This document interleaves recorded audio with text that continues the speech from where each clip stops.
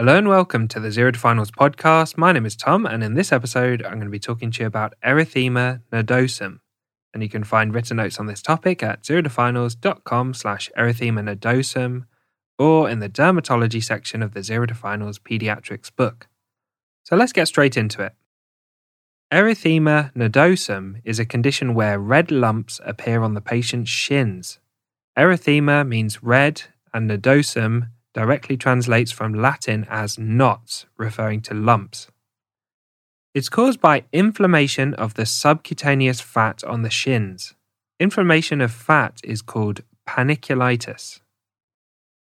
It's caused by a hypersensitivity reaction. In about half of patients, there is no identifiable cause. It's associated with a number of triggers and underlying conditions. So let's go through those associations. Erythema nodosum is caused by a hypersensitivity reaction, and there's often an underlying identifiable cause. And this may be a streptococcal throat infection, gastroenteritis, mycoplasma pneumonia, tuberculosis, pregnancy, or medication such as the oral contraceptive pill.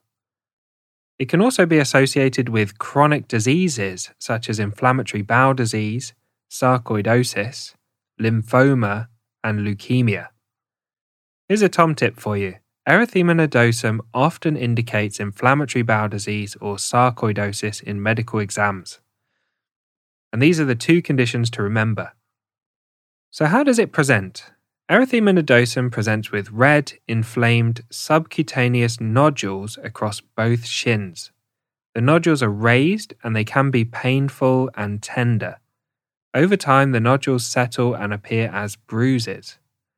When you suspect someone has erythema nodosum, it's important to look for signs and symptoms of potential triggers and underlying medical conditions.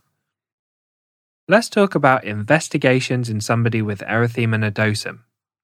The diagnosis of erythema nodosum is based on the clinical presentation, and the investigations can be helpful in assessing the underlying cause.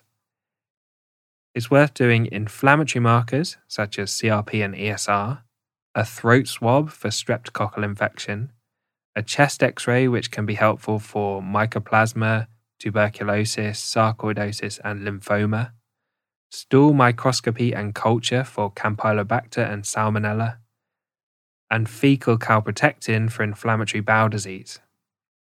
Further imaging and endoscopy may be required under specialist guidance.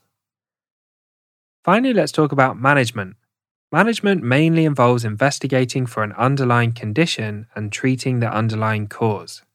Erythema nodosum is managed conservatively with rest and analgesia. Steroids may be used to help settle the inflammation and improve the symptoms. Most cases will fully resolve within 6 weeks, however it can last longer. Thanks for listening to this episode on Erythema nodosum. A big thank you as always to Harry Watchman for perfectly editing the podcast. Consider subscribing to the podcast if you want to be notified when more episodes come out.